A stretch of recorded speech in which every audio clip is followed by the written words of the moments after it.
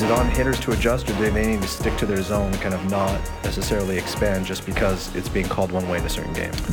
Yeah, we want them to stick to their plan, obviously, and trust that strikes are strikes and balls are balls. And, everyone on the field is a human being, and they're going to have their own opinion. So it's, I think you have to, with a guy like King who can really locate, we've seen it, for as long as baseball has been played. If you're locating, I think it gets, everyone into a little bit of a rhythm. So I think with guys on base is where you have to really maybe make a little bit of an adjustment and say, okay, I'm not gonna leave this up to the umpire. I'm gonna leave it up to me and try to put the ball in play. So easier said than done, but it's you got to stick to your approach first and foremost.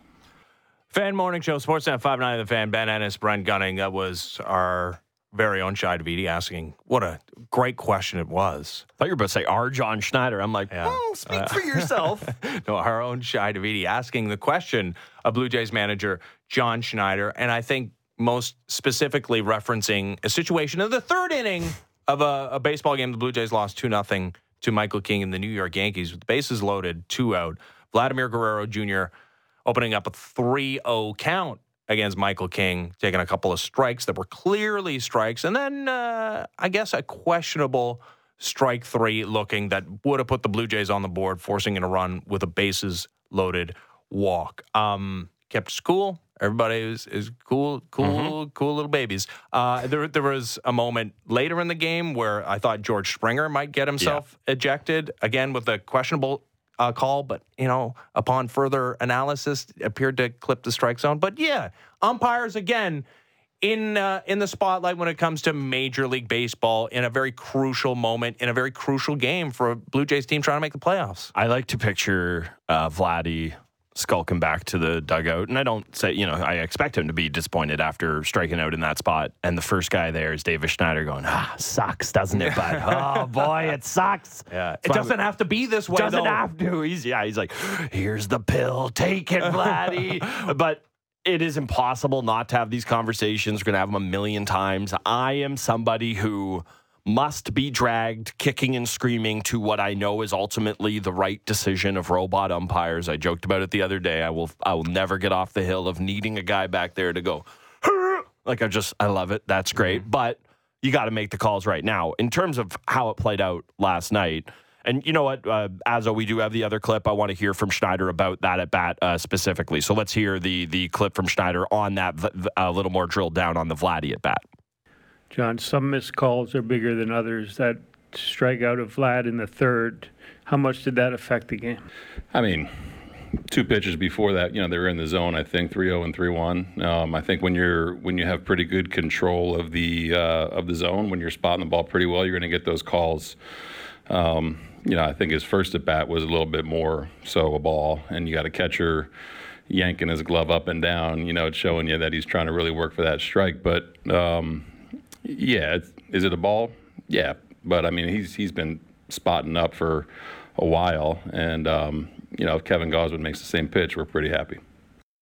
I like the tone that Schneider took there of putting the onus back on the player, and this has been a topic of conversation. I've seen people kind of taking. There's really only 2 sides to take of.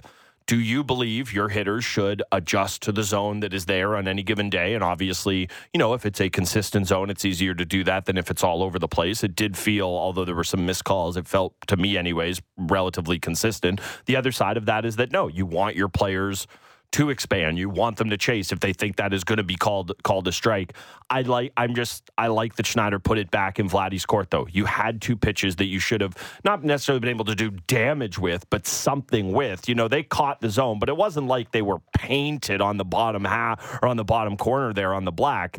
He could have done something with it. So you can be frustrated as you want about the third one and him looking, and maybe he has a case there, but it just goes back to looking at the 3-0 and the 3-0 and the 3-1. I want robot umpires. I want them. I mentioned Davis Schneider maybe telling Vlad it doesn't have to be this way because in AAA, in the International League, they do have robot umpires. They alternate between every call is called by a robot and the challenge system. And I do think eventually we'll get to that spot in Major League Baseball. I love to complain about umpires.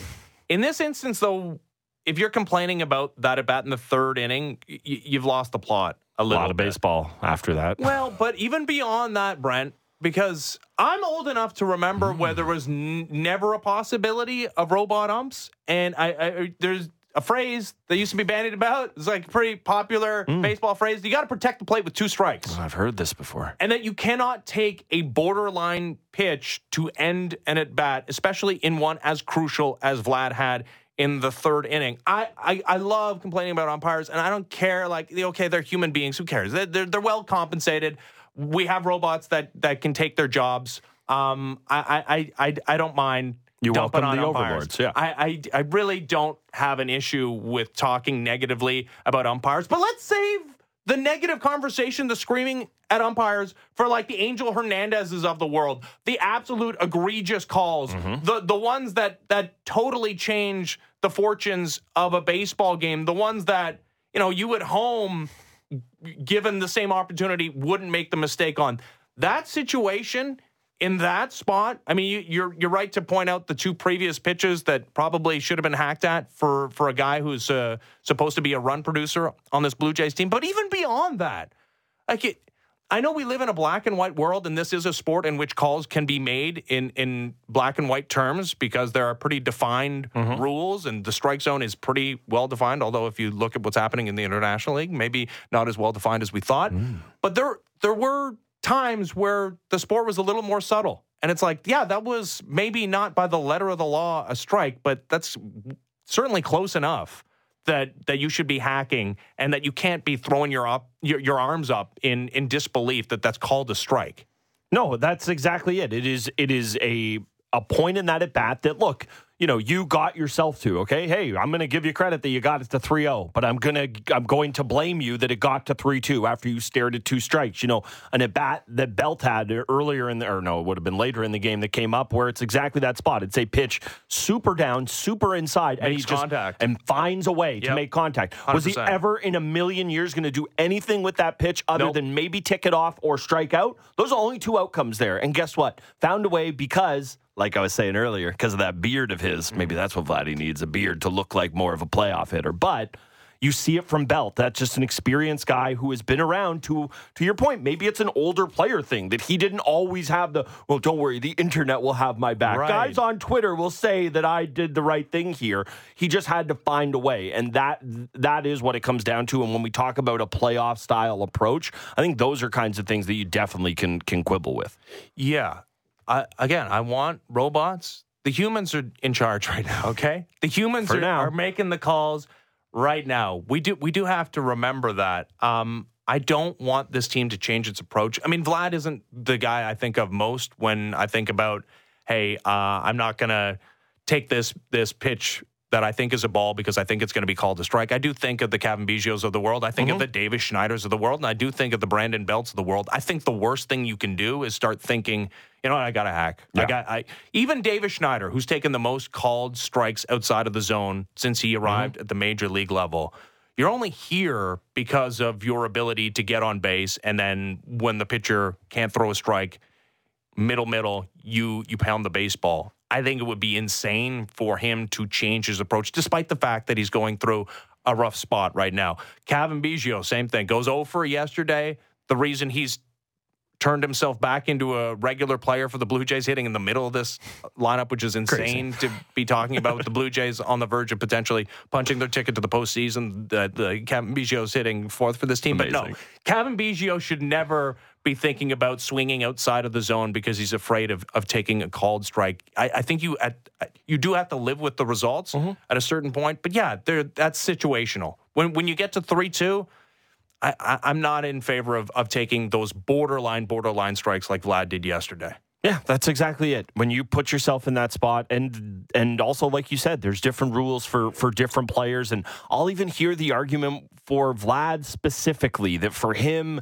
his eye being well attuned is the most important thing for him being a great hitter, is his ability for that. Whereas other guys, it's not necessarily the thing that it needs to be for them. So I am not going to, I'm with you. I don't think you can look at last night's game and go, the umpires. If you're going to do that for last night's game, you're going to do that every night of your life because it ain't going to get much. I'm not going to say it was perfect by any means, but it's just that was not the egregious stuff we are used to complaining about. You know, it was egregious, and no one was complaining about it, but top of the 7th inning, Giancarlo Stanton hits one like 120 miles an hour. That's not egregious. Like, No. that's what we're used to seeing him doing. In fact, that was kind of, man, for a guy that's looked as awful as he has recently, it was nice to see that, like, he is still capable of that. He is not capable of moving. I wrote in my notes that he's the slowest athlete to do anything in Toronto since Jason Allison, is what I wrote down. Yeah, that's I mean, fairly accurate. And I was looking at the StatCast numbers, actually, because, again, StatCast We says got it everything. all. The dorks, they know everything. It's nerd paradise. Giancarlo Stanton, his average home to first time, clocking in at 5 seconds, 0.02. Alejandro Kirk. That's exactly what I needed. Sub 5. Hey. 4 seconds at 93 milliseconds. But apparently Stanton has him on sprint speed, which I don't quite understand. But that was, I mean, holy cow. You want to talk about something that if the shoe were on the other foot and that cost the Blue Jays the opportunity to win the game, where Stanton hits the double, doesn't score on the IKF single to right field, which is okay. Slow guys are not going to necessarily score on that. It was a pretty hard hit single to right field. But the idea that Bo Bichette was playing basically back at the back of the dirt, it's like a 3-hopper to him. He bounces the throw home to Kirk, and still it's like, yeah, we don't even need to review this. Yeah. Like, he's DOA, clearly out. Was about the most insane thing I've seen in a Major League Baseball game. I wish I could remember to give proper credit, but somebody said they were going to need a triple to cash him from third because it just seemed it seemed like there was nothing that could happen. Shock collars, proddings, give him wheels. It literally would not matter. Man, it is remarkable how somebody can be so strong and powerful and absolutely slow as dirt. Like, and it, you know, like we think of it, if it's a more Alejandro Kirk build, we more accepting of that, but Stanton doesn't necessarily look like the slowest. Like, when you're actually watching him run, I want to be very clear about this. When you see him in motion, he looks like the slowest human ever. But if you just lined up all the guys on the Yankees, you wouldn't say he's finishing dead last. I don't think. No, and you certainly wouldn't say it to his face because I wouldn't. Maybe he needs to. I know it was like a important thing for him that he changed his name, but might be time to go back to Mike. Ooh, I like that. A reversal of fortunes. He's got nothing else to try. Yeah, and it clearly dealing there's with an something injury. baseball players used to try, but I don't think they want him doing that. That's a great point. I don't think so. I mean, yeah, not if he's going to get caught. Yeah, there's obviously something physically happening. I don't even know what you're talking. Stop that. Obviously, there's something happening with him physically, and maybe he's capable of running faster and doesn't want his legs to explode because he's had numerous lower body injuries. But last thing I want to say on that play specifically, where it's like Stanton's running obviously stands out. And on the broadcast, they pointed it out, but Alejandro Kirk makes a spectacular play on the throw that's accurate but low, and he has to quickly corral that ball, get it in the correct position to tag out Giancarlo Stanton. Now, Kirk's power numbers have dipped significantly, and a guy that was a middle-of-the-order bat for a very good offense a season ago and an all-star and a DH, and you wanted Alejandro Kirk up in a big spot, and not that you don't, and the on-base percentage is well above league average, but the bat has taken a step back. I think it's worth reminding people how good his defense has been, not just with the eye test. The numbers back it up. He's one of the best defenders in all of Major League Baseball behind the plate, and that's twofold. It's stealing strikes, which I think we're all familiar with how good he is at that because the little guy crouching behind the plate, that he's able to steal a ton of low strikes, but also his blocking numbers have been spectacular.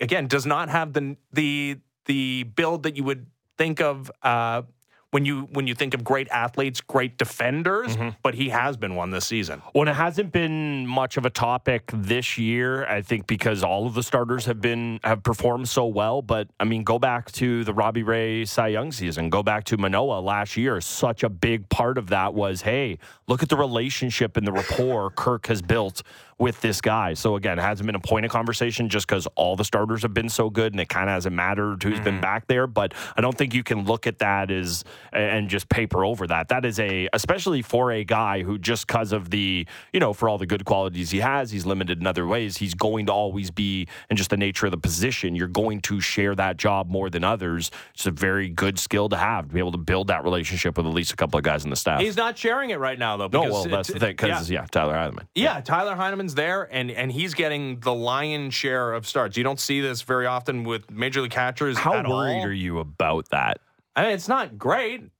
It's not ideal. I mean, that's why it did feel like it was ideal, not only that you had two very capable offensive players in Danny Jansen and Alejandro Kirk, but because both of these guys have histories of injury, and it's a position in which you get injured a whole bunch. Yeah. It's nice to, one, have a backup plan, and two, make sure that nobody overextended themselves with a lot of playing time over a prolonged period of time. You have no choice but to continue to play Alejandro Kirk and roll the dice that he's going to stay healthy here. But you have no backup. Like that, what a nightmare that could be if Kirk ends up injuring himself or ended up injuring himself playing all these games, and Tyler Heineman is starting every day, and then you're looking even further down your depth chart as far as the backup catcher, and you're totally punting on a position. Yeah, it doesn't seem like it'll be an issue, but this is why I did ask the question when Jansen got hurt, if the Jays mismanaged Varsho from the jump of this, if they should have been just working him in once every couple of weeks. Yeah, well, honestly, yeah, it's a great point. I think the Blue Jays would tell you they thought they could extract more offense out of him without having him think about catching, go through the rigors physically of catching, because this is not just like a one-off thing did with the Diamondbacks. He caught like 30 games last year and was a pretty good defender behind the plate. Yeah, it might be something to think about in the offseason, especially considering what they got offensively out of Varsho, if they think this is likely to repeat itself throughout the course of his Blue Jays tenure. If you can squeeze a little more value out of him as an actual catching option instead of like the emergency catcher, it's a different deal. Yeah, and everybody I asked about that when it happened, just kind of reading the tea leaves, it seems like maybe the Jays saw something there and weren't overly impressed or excited to have him behind the dish. But like I said, it's not about having him there. It would be literally couple times a month just to keep it as a viable option for you. The other thing I bet they would push back on as well is that so much of his value, be it defensively or, limitedly offensively, is the athlete that he is, and just the wear and tear that position takes on your body. Part of it is that it's not this year, it's not next year, it's a long commitment to Varsho. So I think that's the other reason why they'd be a little hesitant. But should they be more hesitant than if it's Tyler Heineman? Probably not. While we're talking Varsho, I do want to, I think it was the 7th, he made the play, steal the bag. It was a great read on the drop ball there to get to third. It was like 3 feet away from the defender. Yeah, I thought he was third. I thought he was dead when the second he took his foot off second base. I didn't think he had a chance there, and part of it's bad throw, part of it's bad read on the defense there. But that is the stuff that they highlight that this team kind of has been missing. George Springer was supposed to provide a lot of that, and it was understood that was going to go away as he aged. You don't necessarily have that element. We've talked about Cam Eden being a guy who can come in and swipe bags. Now, I'm not saying Varsho is that, but just showing that little glint of it there. Those are the types of things that you saw, or they saw, when they tried to make the bet on him. Yeah, and it was a situation yesterday where the Blue Jays knew they were going to be in tough to score runs. Maybe not as in tough as they ended up being with only 3 hits and 0 runs. But yeah, you got to try and create something. And they did, and set themselves up to score a run in the 7th inning. But Kevin Kiermaier grounded out, and the Blue Jays, again, went wanting. And now they have to deal with Garrett Cole tonight in Game 2 of the series. Jose Barrios on the mound on Sportsnet. All right, time for Something to Chew On, brought to you by Great Canadian Meats. The New York Jets have a new quarterback. Trevor Siemian was signed to the practice squad. So there is another warm body on the roster. But it still feels like the path to returning to playoff relevancy is a long and winding one. And not well paved. It's not a road that the Jets are going to be driving on. And the second and third best teams in the conference might be in your division as well. So that's fun. So Aaron Rodgers continues to recover from his Achilles surgery, and his one media outlet that he routinely appears on, and it is every week, and it has not stopped even after the injury. The rapport between he and AJ Hawk and obviously Pat McAfee is very strong, and those guys are big defenders, and they don't push back too much, and he finds it very comfortable. He was on the Pat McAfee show, which is now on ESPN, yesterday, giving an update on himself, but also some notes about what he's watching with this Jets team, not necessarily on the field. We need to not have some of those things happen on the sideline, and to be a little better, and to be a little just be a little better competitors. We need to understand this is part of it. And it's not always going to be pretty. The most important thing is winning. You saw what happened in Green Bay. They were down 17-0 and came back and won that game, an ugly game, 18-17. It doesn't matter. It's like you win the game. That's the most important thing. However, you got to get it done. So, there's been, I think, too many little side conversations, and we just need to grow up a little bit on offense and lock in and do our jobs, everybody, and not point fingers at each other. And that's everybody. We don't point fingers at the coaching staff. Don't point fingers at each other. Just get back to work and get the job done. It sucks not being there. It's tough. It's really hard. I miss the guys. Miss the leadership opportunity, miss balling, competing. Feel like, if I was there, some of those, things wouldn't be happening. Not sure we'd be 3-0. I don't know that. I'd like to think there's a possibility of that. But it's more the side stuff that I don't like, and that I want to see us stick together through the tough times. I said it to him, in preseason. Our toughest task is handling success.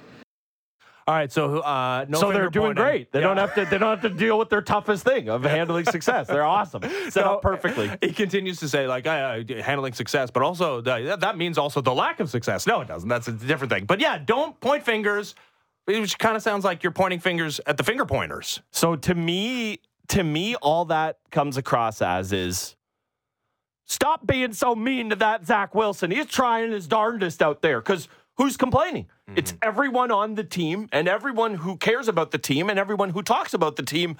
And there's just, everybody's pointing at one guy. So you are right. It is him calling out the rest of his team. That's not him calling out Zach Wilson. Mm-hmm. And I know it's just what's front of mind for him. It was the best example of what he was talking about. But you think anybody wants to hear, like they did in Green Bay, that winning franchise that I came from? Oh, I cannot think of a clip going over less well. And because this situation is just such a firestorm, you can read whatever you want into it.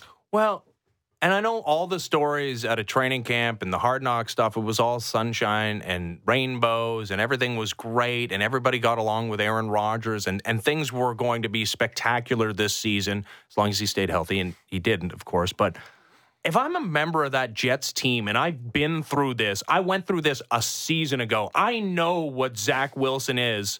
And while I think Aaron Rodgers is good and I think the potential exists for him to return next season and be the thing that we thought we would be this year, maybe not. And what has Aaron Rodgers ever done with this Jets team?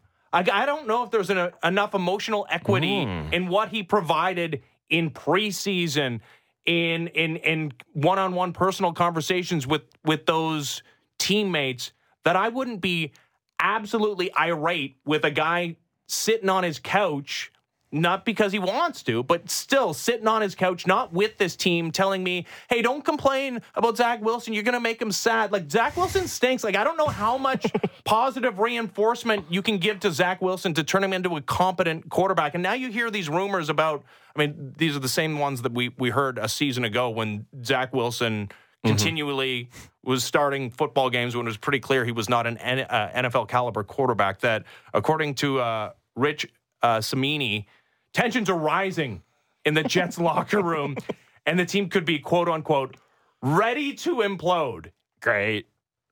In terms of the Rodgers equity piece, I think the reason why he can say whatever he wants is the age and nature of this team. If you look at all the guys who people would say are the backbone of the Jets going forward, and it's not a lot of them, but the Garrett Wilsons, your Sauce Gardners, those types, they're all in on Camp Rodgers. And guess what? players respect good and great players. Rodgers is the greatest, most accomplished player on that team. The guys who are actually in their prime and are actually great right now. You go back, and as part of it, Hard Knocks editing, I'm sure, but it's also, it was there. We saw it of those guys loving Rodgers. The part I love about it is that Robert Saleh coming off as a Zach Wilson apologist. That is an impossible spot he has been put in by ownership of this team, because you cannot walk around the building being like, hey, we know Zach sucks, guys, but we're going to give it our all. You cannot do that, because what does that do to team morale? Saying, okay, you cannot ask players to tank. So I honestly feel awful for the spot that Saleh has been put in. And yeah, I do think Rodgers, though, because of what he has and just the clout among players, that he can kind of say whatever he wants. Yeah, he's a Hall of Famer. I get it. He's a Super Bowl winner a long time ago.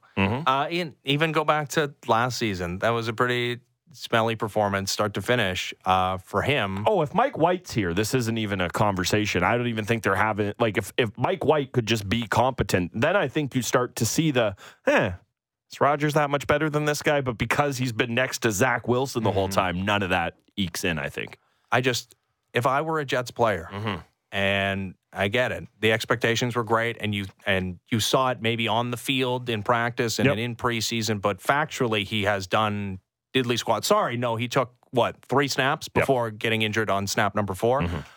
That he's done 4 snaps. Yeah, so give him his credit. Yeah, he hasn't done anything for this team, and he, on Pat McAfee's show is lobbing grenades. Like to add, insult to injury here, we've got a situation that's obviously about to explode as it's being reported upon. I'm sure Aaron Rodgers is quote unquote trying to help. This doesn't feel like... You know what happens next? The reporters go into that Jets locker room and ask those players to respond to this grenade being lobbed into the situation. Yeah, that's exactly what's going to happen. And I think that it's not that Rodgers isn't bought in, but he's just still so clearly looking out for number one. Because if what do we always talk about with football teams? And I know this is a bad look for us as we were dying to play the Kelsey Brothers podcast, but it's like you want to eliminate distractions. You want to get rid of all of this noise, and it just seems like so much is being invited by Rodgers' continued appearances on this show. And it's to say that's not to say he doesn't care about the Jets. That's not to say that he doesn't want them to succeed. But he clearly cares more about having a conversation with Pat McAfee and AJ Hawk that he could just have privately. I imagine if he just dying to talk to those guys, but no, that's his platform, and he goes there, and everyone tells him how great he is and how thoughtful he is. So it's just another case and example of Rodgers just so clearly looking out for number one. Yeah, and he doesn't know if they'd be 3-0, but he'd like to think that the possibility exists. Threw it out there for a reason. And he'd also like to think that this type of stuff wouldn't be happening if he were right. Guess what, Aaron? Like, if you stunk, if you were awful, guess what? Same stuff would be happening on the sidelines. There'd be some hard conversations between players and coaches as well. The likelihood that you stunk to the degree that Zach Wilson is stinking is very low. But yeah, okay, you're right. If they had capable quarterbacking, these conversations wouldn't be taking place, but you're not there. No. Aesthetically, also, the Pat McAfee show just makes me uneasy. He's always standing when he does his stuff, and it's like, can you just sit down? Why are you so hyped up? And Rodgers looks like he's laying in a nap pod or something. So just aesthetically, it throws me off. Yeah, he's literally prone. Like, I understand you got to recover, but can't you sit up straight? But no. Apparently not. See, too much to ask. Just looking out for number one, man. It's too much to ask. All right. When we come back, Leafs preseason continues tonight. Leaf fans in St. Thomas getting a little bit of a treat. They get to see a bunch of NHLers make the trip out there as the captain. Leafs are going to play the Sabres. And they also get to get a firsthand look at Easton Cowan, first-round pick, also sticking with the main club as they continue their preseason into game number 3. Fan Morning Show continues. Ben Ennis, Brent Gunning, Sportsnet 590 The Fan.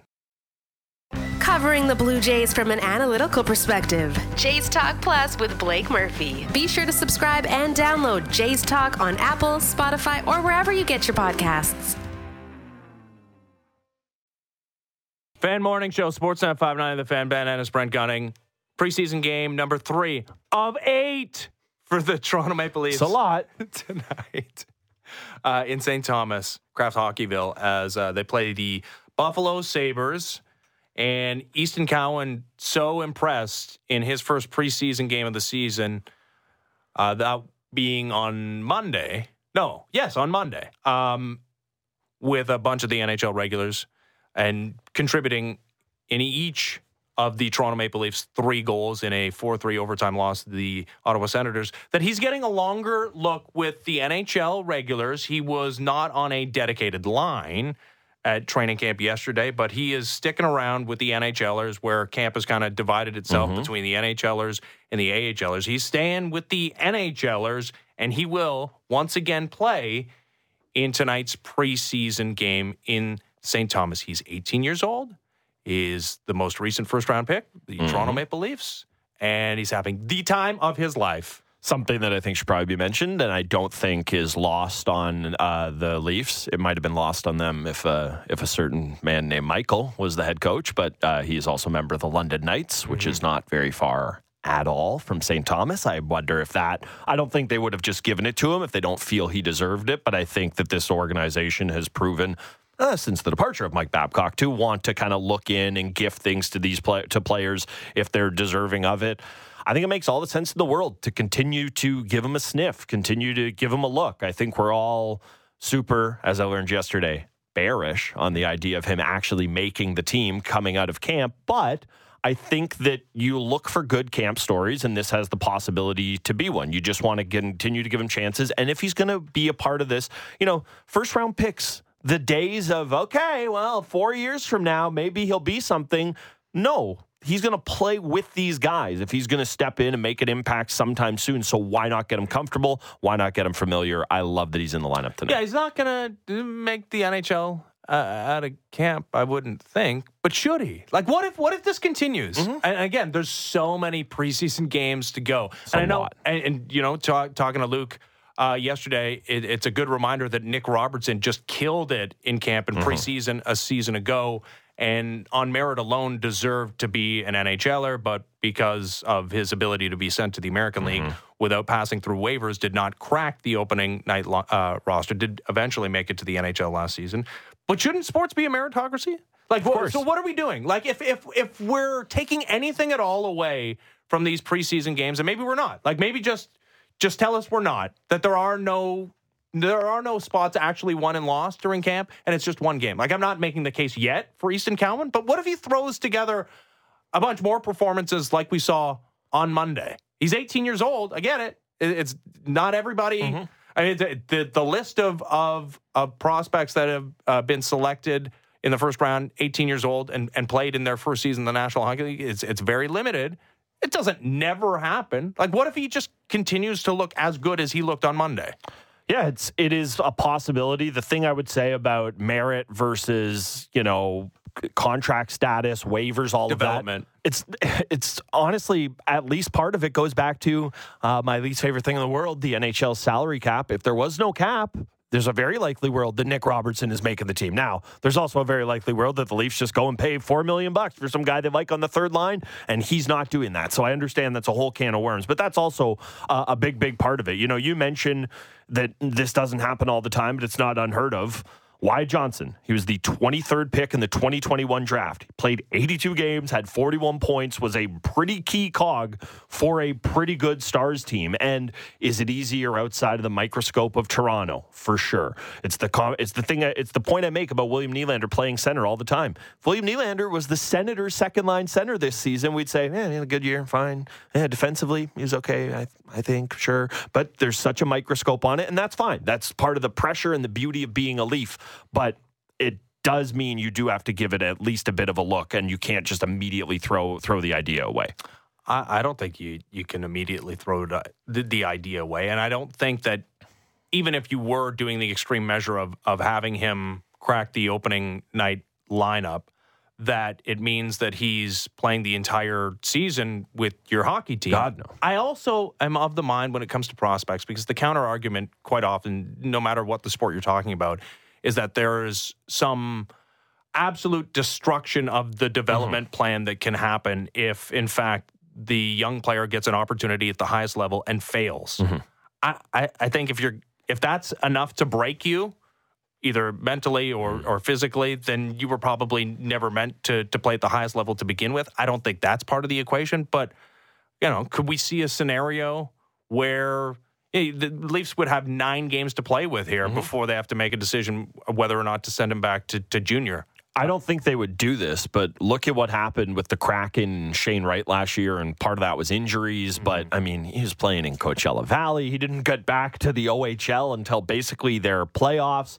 I don't think the Leafs would want to do that. I will say I'm not as definitive with you. I think that for everybody outside of the true kind of 1%, I do think that there are some people who just aren't built for it. I think that is a more personality thing than it is a talent, skill, or even a size thing. And I'm not going to pretend to know one way or another for Easton Cowan what it is. The other thing I thought about with this is, you read all the stories coming out of camp, and we talked to Luke about it, and the overwhelming sentiment you continue to hear is this idea of it's a little calm, it's a little more chill. Things don't seem to be at Mach 11 right out of the gate. And I do wonder if, not that there isn't going to be an urgency to get off to a good start, because there always is, especially the way things have gone in the past. But I do wonder if a way to kind of keep that feel a little later into the season is to have Easton Cowan with the team. And maybe it doesn't mean he plays opening night, but maybe it means he plays the second half of back-to-back, and they take a month and change to play him in those 9 games. Now, the salary cap part of it and the roster and the amount of forwards, all that stuff is going to come into play, and that's why I ultimately don't think this will happen. But the way he has looked, and hey, you can fall off a cliff tonight. Literally, I was about to say tomorrow. No, literally tonight it could happen. But I think that you have to be open to the idea of it. Now, the salary cap, I think, is probably going to gum it up because it ruins everything. Calle Yarncroc dealing with some sort of injury. He's day-to-day. So Nick Robertson was taking his spot on the third line in practice yesterday alongside William Nylander and Max Domi. Matthew Nye is on a line with John Tavares and Sam Lafferty. And then fourth line, Gregor Camp and Reeves with Cowan skating on his own, but is going to be in the lineup for tonight's game. I just look at, again, one of the reasons I love sports is that, okay, there are politics involved at times, but generally it just ask any guy who didn't make it. Yeah. Generally, it's a meritocracy. And if on merit, Easton Cowan deserves to be an NHLer, looks like an NHLer, can contribute at the NHL level, I wouldn't hesitate at all. But that's me. But you're right. There are other considerations. It's just, they have to be so fine with the cap. I mean, we haven't even really got into it with the decisions they're going to have to make on the blue line regarding Connor Timmins. And, it's not a decision for Giordano, but, I joked that might have sent him to the grave. And I don't know. I didn't see him yesterday. I really hope it didn't. Like, you're going to be watching that very tenuous situation all season long, and just waivers and guys get bit by it. It's the exact same thing that's going to happen with Martin Jones. I bet Martin Jones is going to have a really nice preseason to the point where the Leafs would say, you'd like to keep that guy around. And then they're going to put him on waivers. Someone's going to snap him up. So it's the same. And that's why they're going to keep Joe Woll, because they cannot afford to lose that guy, whereas Jones is a nice to have. So we're eagerly anticipating preseason game number 3 for the Toronto Maple Leafs. We're also eagerly anticipating the release of a podcast today. The Kelsey brothers are doing it. They continue to do it. They have recorded the new episode of their podcast, New Heights. They released yesterday a teaser clip from the podcast episode, which will come out at some point today. We've been avoiding this subject out of respect for your personal life. Now we got to talk about it. Yeah, my personal life, that's not so personal. Yeah, well. I did this to myself, Jason. I know this. Well, Trav, how's it feel that Taylor Swift has finally put you on the map? Funny guys. All right, so one, it's like, I did this to myself, like as if you didn't intentionally do this to yourself. And then Jason can joke about the fact that she's put him on the map, which is, okay, I get it. You're joking because he's one of the most famous players in the NFL and maybe the greatest tight end in the history of the sport. But again, shut your mouth. Comparing celebrity, the previous celebrity of Travis Kelce to Taylor Swift, it was a non-starter. Now you can start having the conversation. The podcast has not yet been released. And we're the guys on the other side of the glass continually refreshing the feed to see if the podcast has been released, but it's already hit number 1 on Apple Podcasts. There's over 1 million YouTube subscribers because of the potential of Travis Kelce just talking. Yeah, it's not that she's going to be there. I mean, there was also some indication, like Jason was stirring the waters. I think I saw in some Instagram comments about, hey, maybe we should just call her up. The potential of a conversation surrounding Taylor Swift has turned the Kelce Brothers podcast into the number 1 in the world. It's their powerful army, the Swifties. I really don't know what much else to say that other than they need to stop talking about this because I'm about ready to turn on everyone involved. Even you, Jason, who really has done nothing wrong in all this. You just gave a great speech after the Eagles won. Like, that was supposed to be your claim to fame, not Travis's brother. I'm also just going to completely just put aside the direct insult you gave to my beloved Rob Gronkowski by considering anyone else the greatest tight end of all time. We'll just put a pin in that there. This is a great story now. They have got to watch this so closely because I feel like people have already kind of started to turn on Kelce a little bit. Okay, it's too much. We got it. It was a 1-week thing. I'm ready to be all the way done with this, and I think that the worm could it's not going to turn on her. I mean, the people who are annoyed at her are already annoyed with her, and the people who love her too much. But with him, I don't know. Like, if the Chiefs, I don't know. What if they lose? Like, I don't think they will. What if they lose? I think distraction angle. No, all but that stuff. I think that's why this is the perfect scenario. Is because one, the Chiefs have already won twice. They won last year. He's already established himself as Pat one. Mahomes going to beat Tom Brady, so I don't know. They got to win a few more. They're so insulated. And it almost doesn't matter what happens during the regular season. As I felt after week 1 and losing to the Lions that it doesn't matter what happens during the regular season. Like, nobody's doubting, as long as Patrick Mahomes is healthy, the Chiefs are one of the top Super Bowl contenders throughout the course of this regular season. It just doesn't matter what happens. So they're insulated from that. So I like the distraction element. I don't know what would have to happen for that to actually bear fruit as far as the product on the field. Secondarily, like, if you are super cynical about this, I'm not saying you shouldn't, and maybe you should. Don't you ever tell me not to be cynical about something. If you are cynical about, hey, a couple of agents maybe coming together and creating what has happened over the last couple of days and last week as far as the media storm that surrounded Travis Kelce and Taylor Swift, proof is in the pudding. I guess working for Travis. The jersey sale stuff is nuts. All of it. If there is, there was an expected, rising tide lifts all boats. I don't know how much higher Taylor Swift's boat can get. If there is, in fact, a quid pro quo here, and this is, hey, we don't really have a relationship. I'm not all that interested. But what would be fun is if we both raise our profile, end up in the news for a week or two, and then call it quits. I mean, Travis Kelce is getting all the benefit in the world here. I mean, again, number 1 podcast.